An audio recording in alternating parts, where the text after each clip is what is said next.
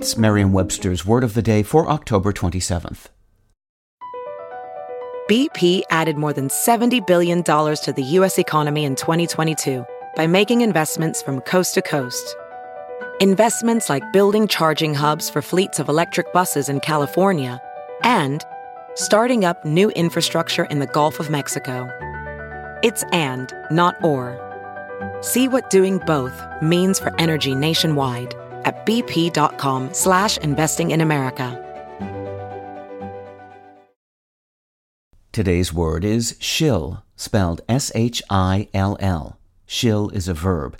It's an informal word that is used disapprovingly to mean to talk about or describe someone or something in a favorable way for pay. It's usually paired with the word for.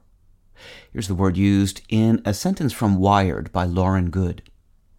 The NFT market isn't so hot these days. In June, Bloomberg reported that the JPG NFT index was down more than 30% since its launch in April.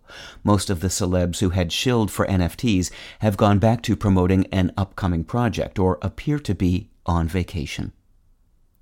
The action at the heart of the verb shill, promoting someone or something for pay, is not on its face unseemly.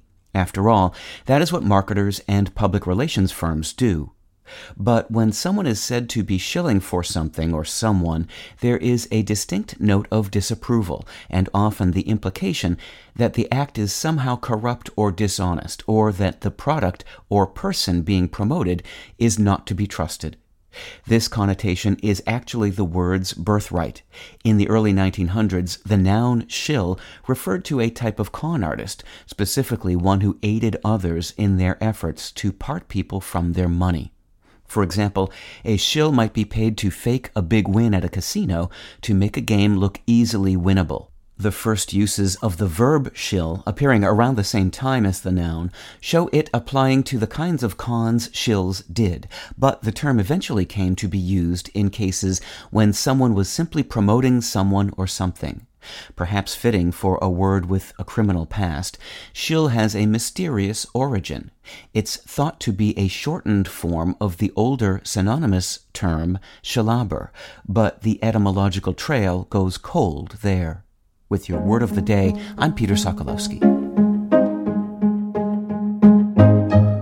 Visit Merriam-Webster.com today for definitions, wordplay, and trending word lookups.